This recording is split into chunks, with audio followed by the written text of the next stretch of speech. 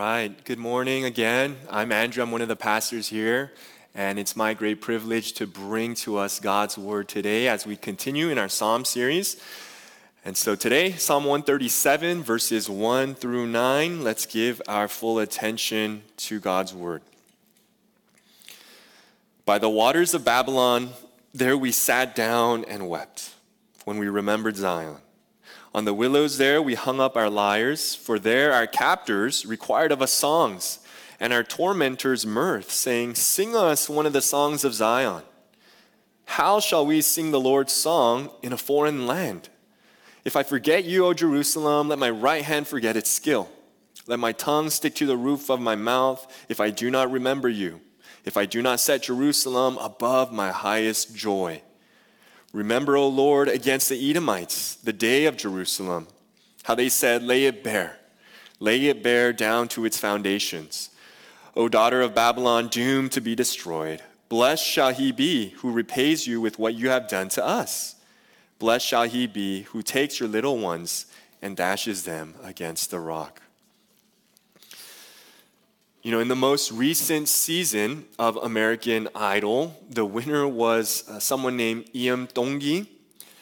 He auditioned with the song Monsters by James Blunt, and this audition tape has become their most widely watched video on their YouTube page with 20 million views.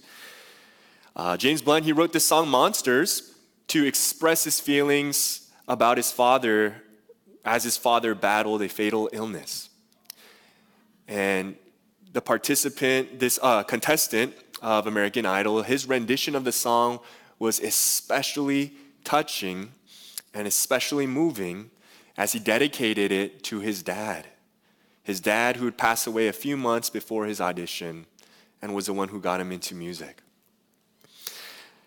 And so why was this video the most watched video? I think my guess is, besides him being such a talented singer, it's a video filled with so much raw emotion where you feel it in your soul. You get a sense that you can understand part of the grief and the pain as he sings this song. Right? Music, it creates a powerful experience often. And this is why there's entire genres dedicated to when you feel sad and you're hurting and you want to sing about it, right? You think about R&B, one of my favorite genres, rhythm and blues, an outlet where so many channel their pain, their heartbreak, their sadness.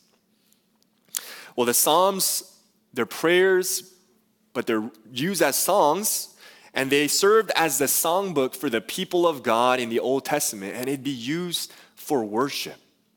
And in this book of worship, it captured the full range of emotions that people have under the sun.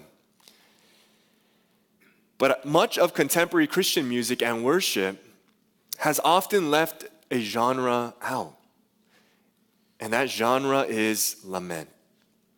Despite the Psalms of lament being one of the most common and frequent Psalms that you'll find, I think so often we don't hear and see it in the churches around us today, and we need to recapture a healthy diet, I think, of these Psalms.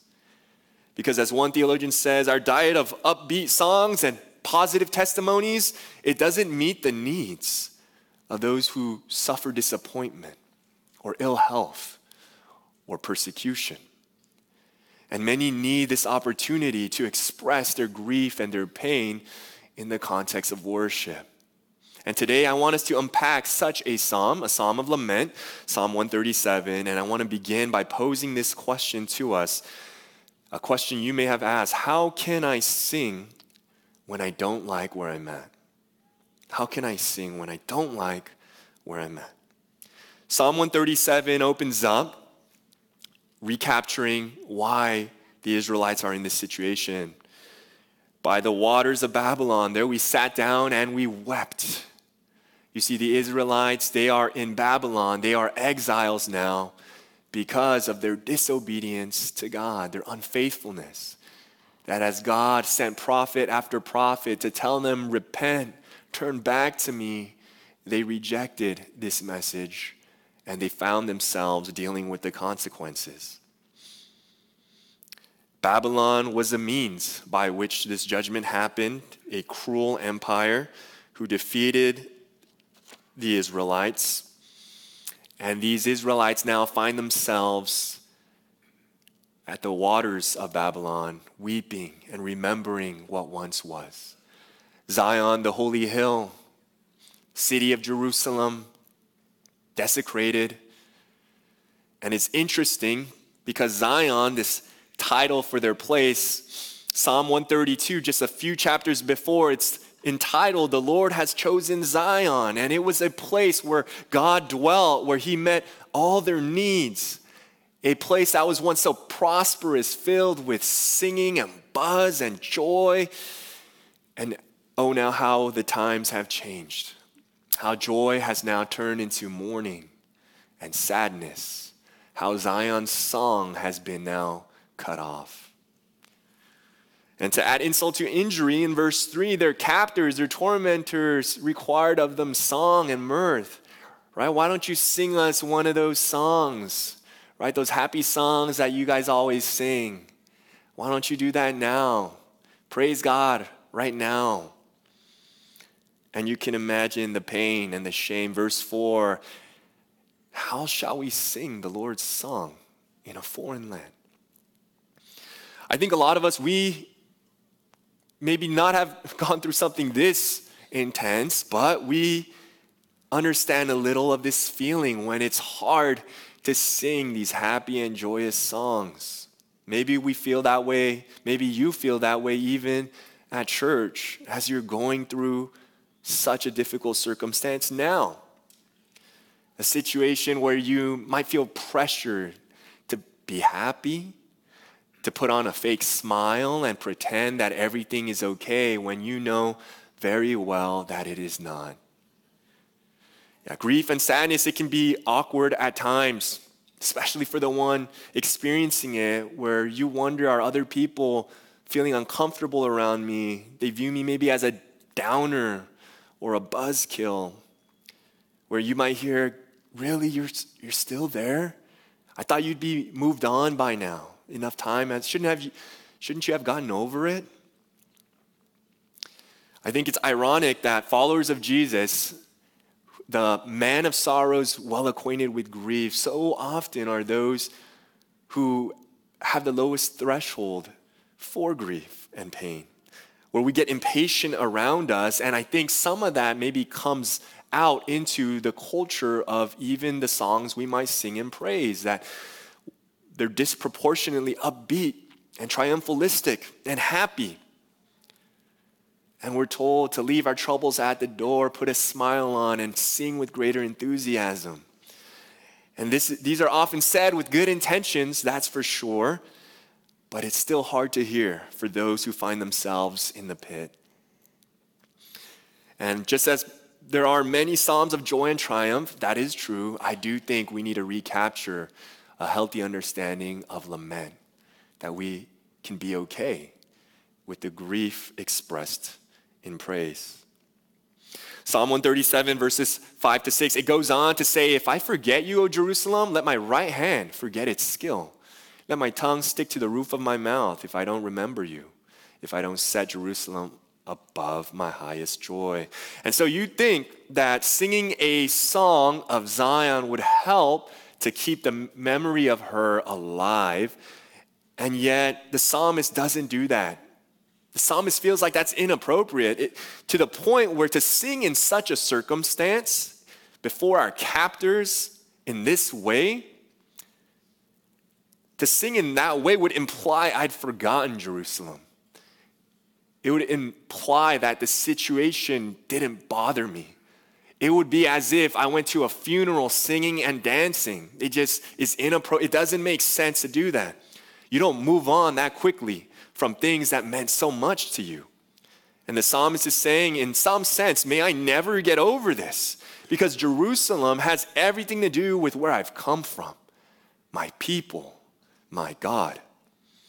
And so let my right hand forget its skill if I should try and play the lyre right now. Let me go mute if I should try to sing as if everything is fine when it's not. You see, Psalm 137, it validates that feeling of pain and grief, and it helps us understand so often why it might be hard for you to worship.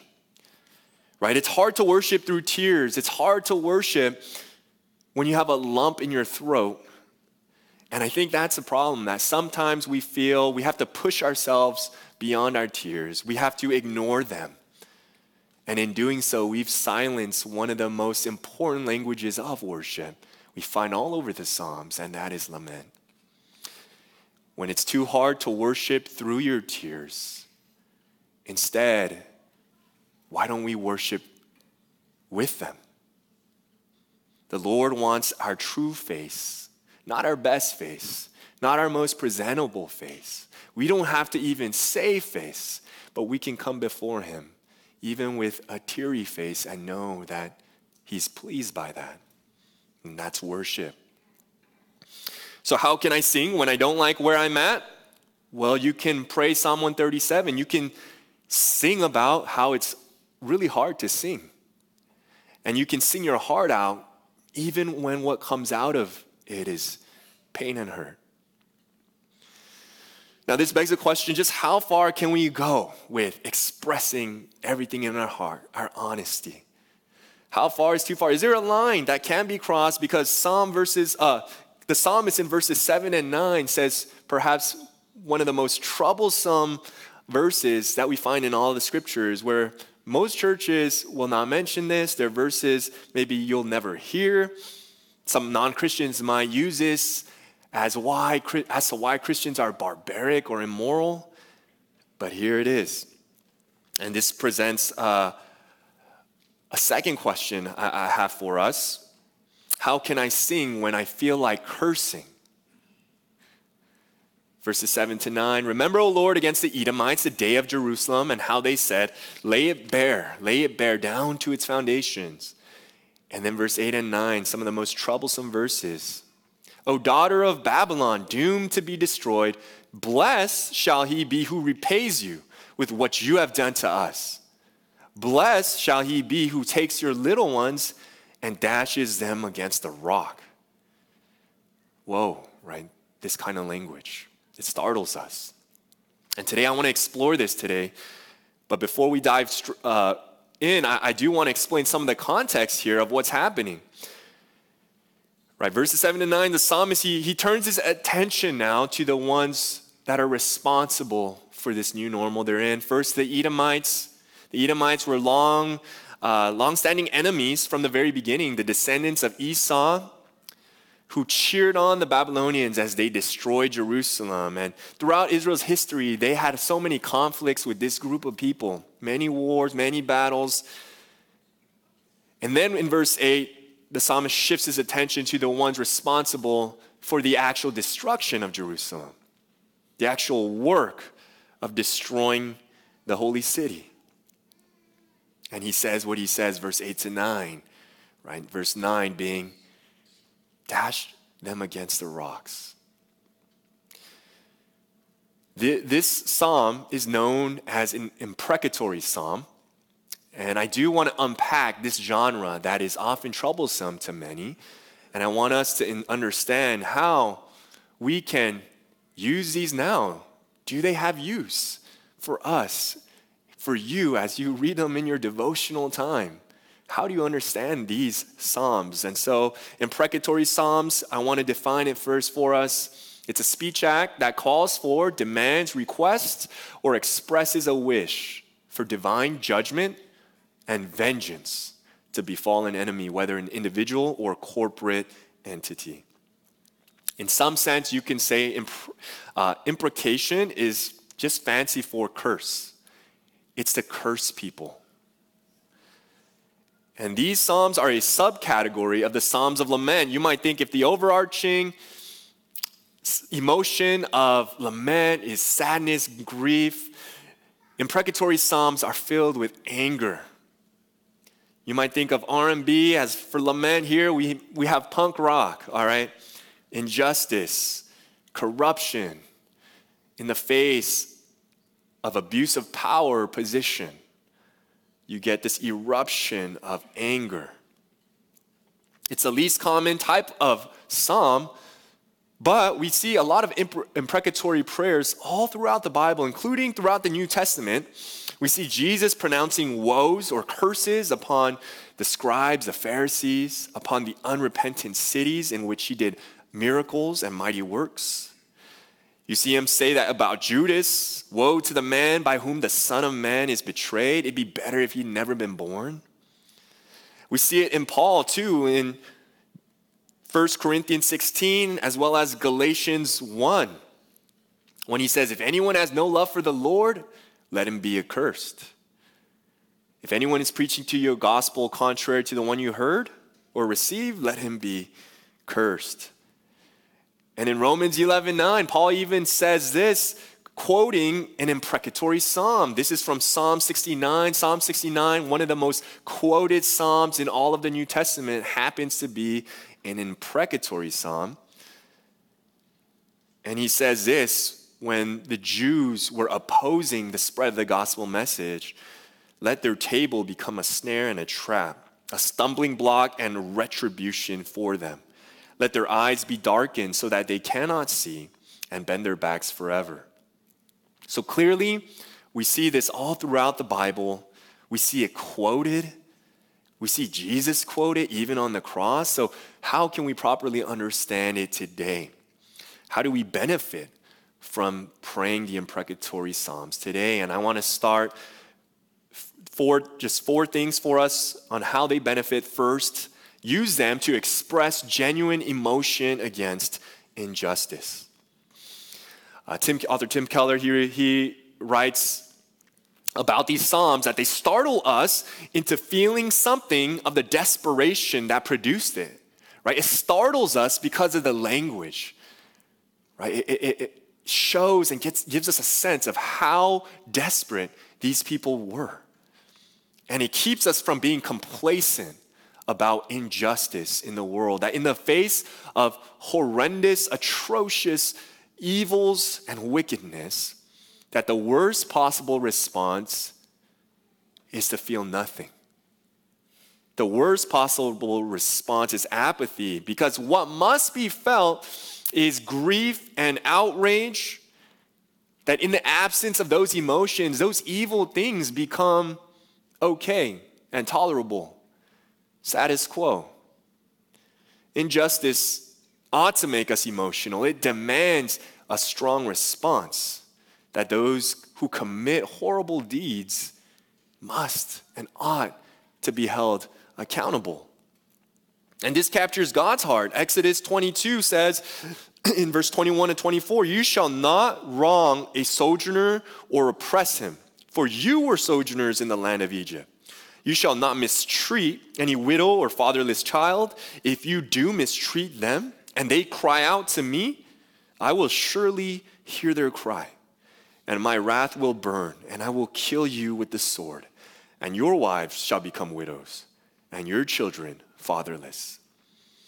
You see, these groups of people would have been the most helpless in that kind of a society where one's safety net had everything to do with one's family ties, so much to do with a father or a husband.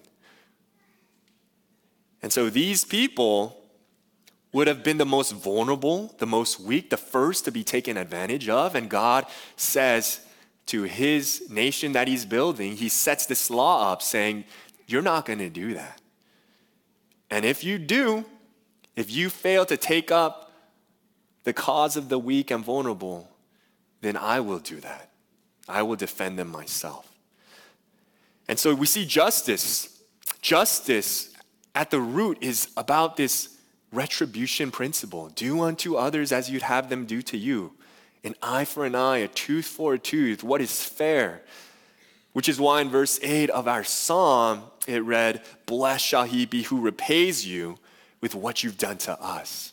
Because the Israelites knew very well, you did this, you destroyed us. You took our little ones and you killed them and you dashed them against the rocks. And so would that be returned upon you?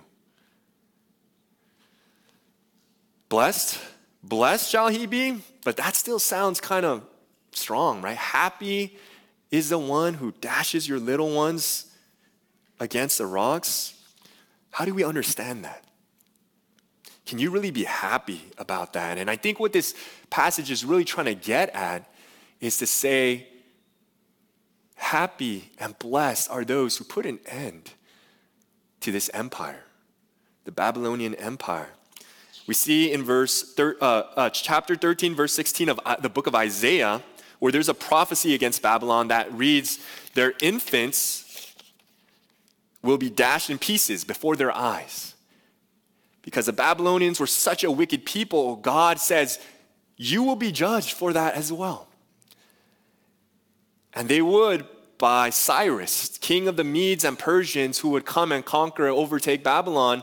And you can understand a little bit of how much of the atrocities these Israelites experienced when you hear that when Cyrus conquered them, the Babylonians themselves greeted him not as a conqueror, but as a liberator. In other words, the empire was so bad and wicked that the Babylonians themselves did not want to be under the rule of what was happening amongst the leadership. And so the imprecatory psalms, or these cursing psalms, you might label them the justice psalms, because they're prayers that God would judge righteously and enact justice, especially on behalf of the weak and the vulnerable. Now, I think part of why these psalms are maybe so hard for me and you and maybe others to stomach here is that they just feel so strange and unrelatable. And maybe thankfully that owes in large part to the fact we don't know, not many of us know what it's like to be surrounded by foes who seek to kill us. Not many of us know the experience of people who deliberately try and twist our words, who try and mock us. We're not on the run worrying about how much longer do we have to live. And so how do we ourselves make the most of these psalms? And I was thinking for myself as well, just thinking like, what could I do to pray this when it just seems so unrelatable?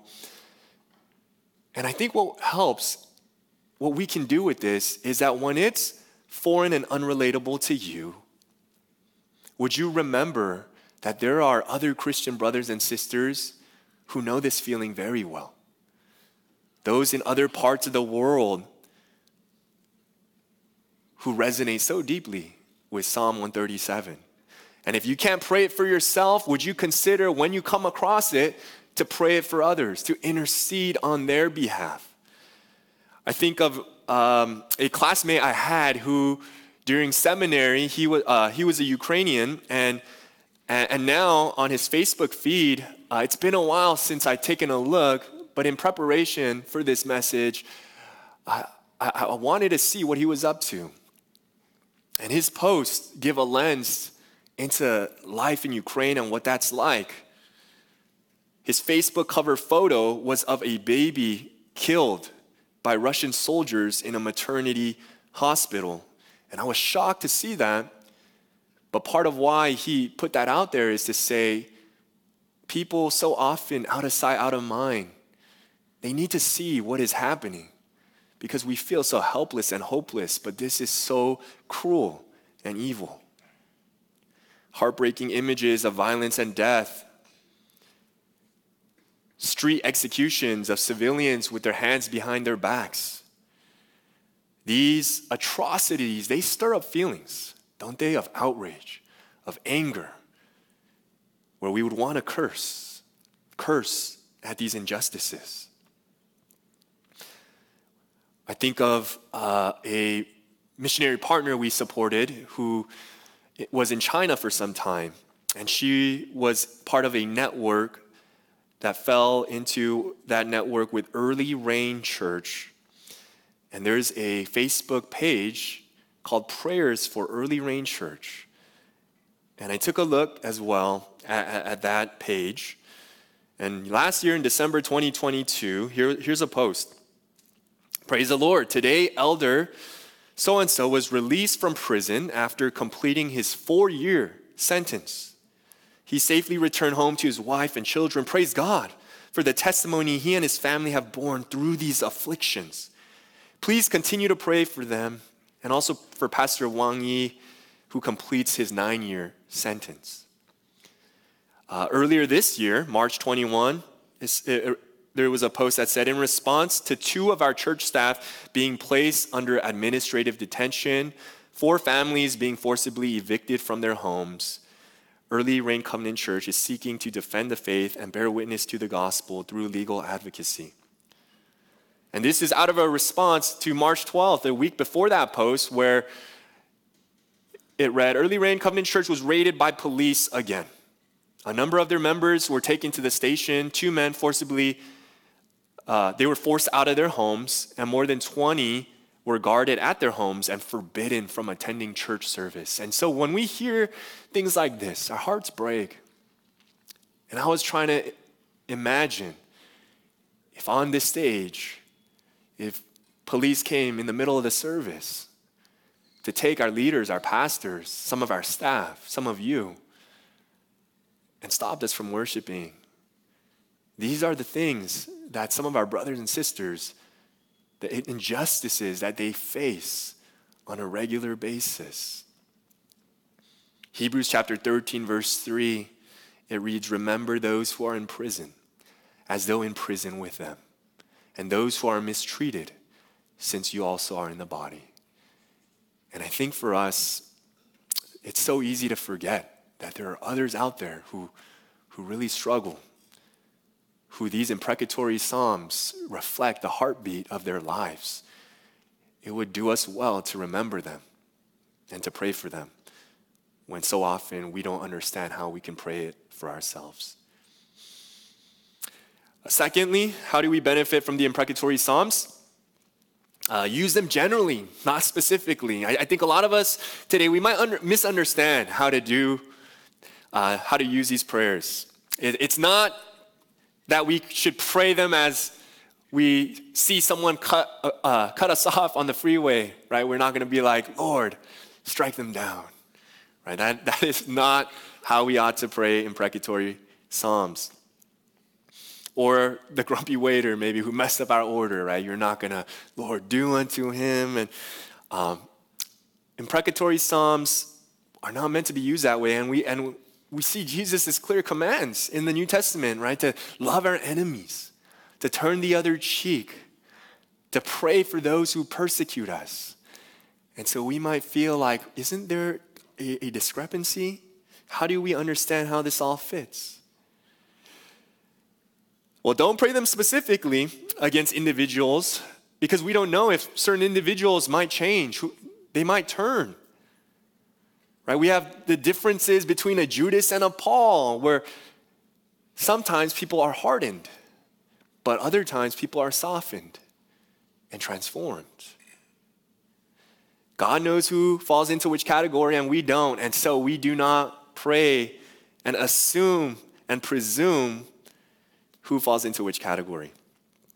Imprecatory prayers are thus not to be used selfishly and specifically to be directed against our personal enemies, but they're to be directed generally against the unrepentant enemies of God.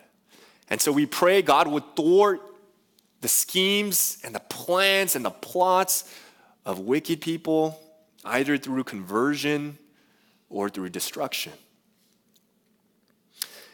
In some sense, you might think, man, I don't think I've ever prayed something like that. But before you're quick to assume that, I want to turn our attention to Matthew 6, verse 10, Revelation 22, verse 20.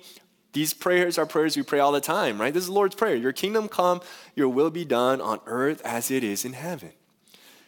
Last book of the Bible, right? He who testifies says these things, surely I'm coming soon. And then the prayer, the cry, come, Lord Jesus. If you've ever prayed this, you've prayed a prayer for judgment, for justice. Because justice, judgment, and salvation are two sides of the same coin. That when Jesus returns to save and deliver his people, simultaneously he will come to judge and destroy the wicked. And so a prayer for salvation is a prayer for judgment. Third, how do we benefit? Use the imprecatory Psalms to remind us of the reality of spiritual warfare. I came across this interview where Keanu Reeves was being interviewed by Drew Barrymore. And she makes this they're bantering. She makes this funny comment. I think this is a viral video. But she makes this comment, "I'm not a lover, I'm a fighter." And then Keanu says, no, because if you're a lover, you gotta be a fighter. And she says, "How so?" And here's the viral clip. "Because if you don't fight for your love, what kind of love do you have?" Right? And he says in his Keanu way, and everyone goes, "Oh," and he runs around because he feels a little cringy, but everybody, even in the comment section, are like, "This is why we love Keanu," and they resonate with that statement. They resonate with it because I think it's true. Right? When we think of the gospel, we often think of John 3:16. "For God so loved the world, he gave his one and only son." You guys probably know the rest. And we think of God as a lover, but not so much as a fighter. But John 3:16, if you look at the first instance glimpse of the gospel, it's Genesis 3:15. And it says this, "I will put enmity between you and the woman, and between your offspring and her offspring. He shall bruise your head, and you shall bruise his heel." This is considered the first instance of the good news, the gospel, and it's in the context of a fight, of a battle.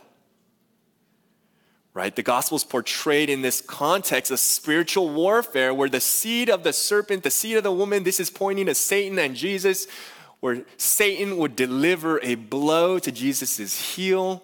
And it's a heel because even though he dies, Jesus on the cross, he would rise again. But Jesus would deliver that fatal blow to Satan. He would crush his head. And we would see that done on the cross.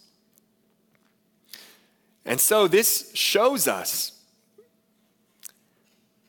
this happens to demonstrate how much God's love really is, how deep it is, how far and wide it goes for us because he's willing to fight for us. It reminds us the reality of spiritual warfare, who our real enemies are as well. Ephesians 6 verse 12 tells us that we don't wrestle against flesh and blood, but against rulers, authorities, cosmic powers over the present darkness, against spiritual forces of evil in the heavenly places. In other words, behind every earthly enemy of Christ, the real enemy of God, at the end of the day, it's Satan and the demons. And we are caught up in the mix of all of this. And so any imprecatory psalm we pray can definitely be directed this way. There's none that is too severe that we can pray against Satan and his demons. And lastly, it also reminds us here of our battle against the evil and sin within us, that we wage war against our own flesh. We always start with ourselves. Thomas Brooks, he once said, "A sincere Christian hates all sinful ways, but his own first and foremost." His own first and most. To recognize that the sin and the evil and the wickedness in us is where we need to start. That there are many ways that we are part of the problem. That we are complicit in wickedness. And we want to start there and direct imprecations to those sins, that God would purge us of those temptations and evils in our own hearts. Lastly, how do we benefit from the imprecatory Psalms today? Use them to find peace and relinquish vengeance to the Lord. Romans 12 verse 19, important passage on this. It says, "Beloved, never avenge yourselves, but leave it to the wrath of God. For it is written, 'Vengeance is mine, I will repay,' says the Lord." If we forget God's judgment, it's easy to become hardened and bitter because we feel like no one will do it, so I have to do it. Even if we have at times maybe not the best standard of justice. Right? We want to react in a vigilante-like way to get back at someone, return evil for evil. And so while imprecatory psalms, when we read them, they might sound harsh, singing and praying them actually makes us less harsh because we're not doing it. We're crying out and allowing God to take care of it. We think of even the Psalms. Some of the Psalms, imprecatory Psalms, are sung by David, and this is King David. King David, who has all the power and influence in the world, he could easily go out and take vengeance. And yet he doesn't do that. That's revolutionary. Why? Because he entrusts it to God. And instead, he just cries out. He cries out and he entrusts it to God, who will avenge. That God will hold accountable all those who seem to get off easy here. That evil people won't get the last laugh. They won't get the last word. Justice is just a matter of time. And so we can cry out for justice without needing to take justice into our own hands. Shortly after Dietrich Bonhoeffer, he was a pastor who was executed by the Nazis. He was asked how he could feel love for such evil people, and he says this: "It is only when God's wrath and vengeance are hanging as grim realities over the heads of one's enemies that something of what it means to love and forgive them can touch our hearts." When we entrust vengeance to the Lord, it frees us to open our heads, hearts, and our hands to serve and love and meet the needs of those around us, even our enemies, to return good for evil. And ultimately, we see this modeled by our Lord himself. Jesus, he ended up in the last place anyone would have wanted to be, as he stood outside of Zion, the holy city, when he endured terrible injustices on the cross, rejected, ridiculed, mocked, crucified. Jesus, God's perfect Son, he had every right and every reason to call down justice and curses. But he sang a different tune. "Father, Father, forgive them, for they do not know what they do." And when he cries out, my God, why have you forsaken me?" in his most weak and vulnerable state, he is met with no answer, with silence. Instead, he's cut down. God's justice falls upon him, and it crushes him. And you might wonder, where's the justice in that? He didn't do anything wrong, and he didn't. But the justice that we deserved, as sinful and wicked, rebellious people, it was served to him in full. God's little one dashed upon the rocks. See, the cross is where justice and mercy, it converges. And so you can complain that God is too merciful, but you cannot complain that he is unjust, because we saw what it looked like upon Jesus. And so you can sing when you feel like cursing, because you know the one who was cursed in your place. For all of those who would place their faith and their trust and their hope in him. And for those who do not, who harden their hearts against this Savior, the curse continues to remain on them, and judgment and justice is coming. A pastor once shared, to close, he went to a concert, and at this concert, much of the music was soulful and dark. And the artist said to the audience, we sing the blues not to make ourselves sad, but to draw the sadness out, to make room for the dance to come in. This morning, you and I, we weep and rage, not because that's how we want to feel, but we do it to release the pressure valves in our souls and our hearts so that they don't become toxic. And as we vent out the darkness, we make room for good things to come in. Good things like hope, forgiveness, love. And as we reflect on Psalm 137, we're reminded today, you and I, that genuine worship can be even done through tears and through anger. At the end of the day, we can leave it all in God's hands to know that He will right all wrongs, that justice and salvation is only a matter of time. Let's pray. Heavenly Father, Lord, I don't know how each person comes to you in this room, but you do. And you meet them where they're at, whether it is in a place of joy and mirth or in a place of weeping and rage. We are grateful that what you want most is for us to come honestly before you and to trust in you, to know that you will take care of it. I pray this morning, especially for those in pain and suffering, that they would come face to face with your comfort and your peace as they entrust injustice, dealing with injustice into your hands. Thank you for being just. Thank you for being merciful. Thank you for loving us. We pray these things in Jesus' name. Amen.